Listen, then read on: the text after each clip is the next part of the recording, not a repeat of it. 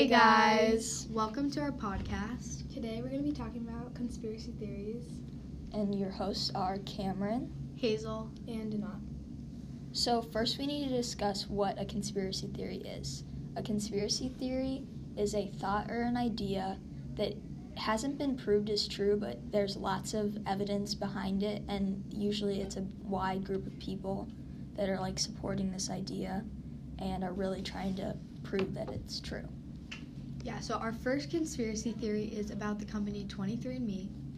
So basically 23andMe is a company that you send your DNA into, and they take it and tell you about your ancestors. And so they basically, our conspiracy is that they take your DNA and they freeze it, and then whenever they perfect cloning and taking back age, they'll send you back your young DNA, and for thousands of dollars. Yeah. So the way that this all happens is that YouTube CEO and the 23andMe co-founder are sisters-in-laws. So they work together, we think, and 23andMe reaches out to channels on YouTube that have a younger audience, and they basically advertise it as much as they can so that younger people see it everywhere, and they're like, I need to try it out. So yeah, that's basically how they get it. And yeah. And then they'll eventually just sell it back to you once they preform or are able to clone. Yeah. So our next conspiracy theory is about Britney Spears. And so this conspiracy is about how we think her voice isn't really as high-pitched as it sounds. It's auto-tuned to sound like that. And then because every time she performs live, she's not actually performing, she's just lip-singing. And there's videos of her when she was younger, and her singing is not high-pitched. It's a normal singing voice, I don't know, but it's just definitely not how it sounds now or in her songs. Yeah.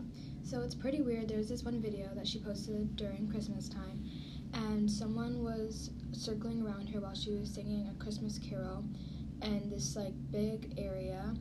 And when you look at the video closely, her voice sounds like her regular high-pitched voice, but so it kind of looks sped up almost, and the walking is a little jagged, and the lights are swaying weird.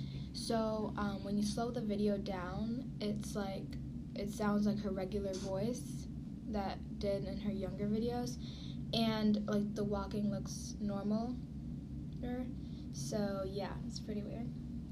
Okay, our last conspiracy is that the moon landing was fake. And so part of our reasoning behind this is because the United States was really in a race with Russia because they wanted to be the first country to have a human on the moon.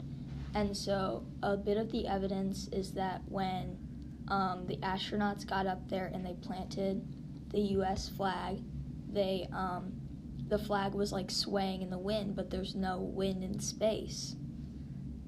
And they showed that there was footprints on there's footprints on the moon from the astronaut, but then their spacecraft didn't leave any imprints on the moon, and that just that doesn't work. Yeah.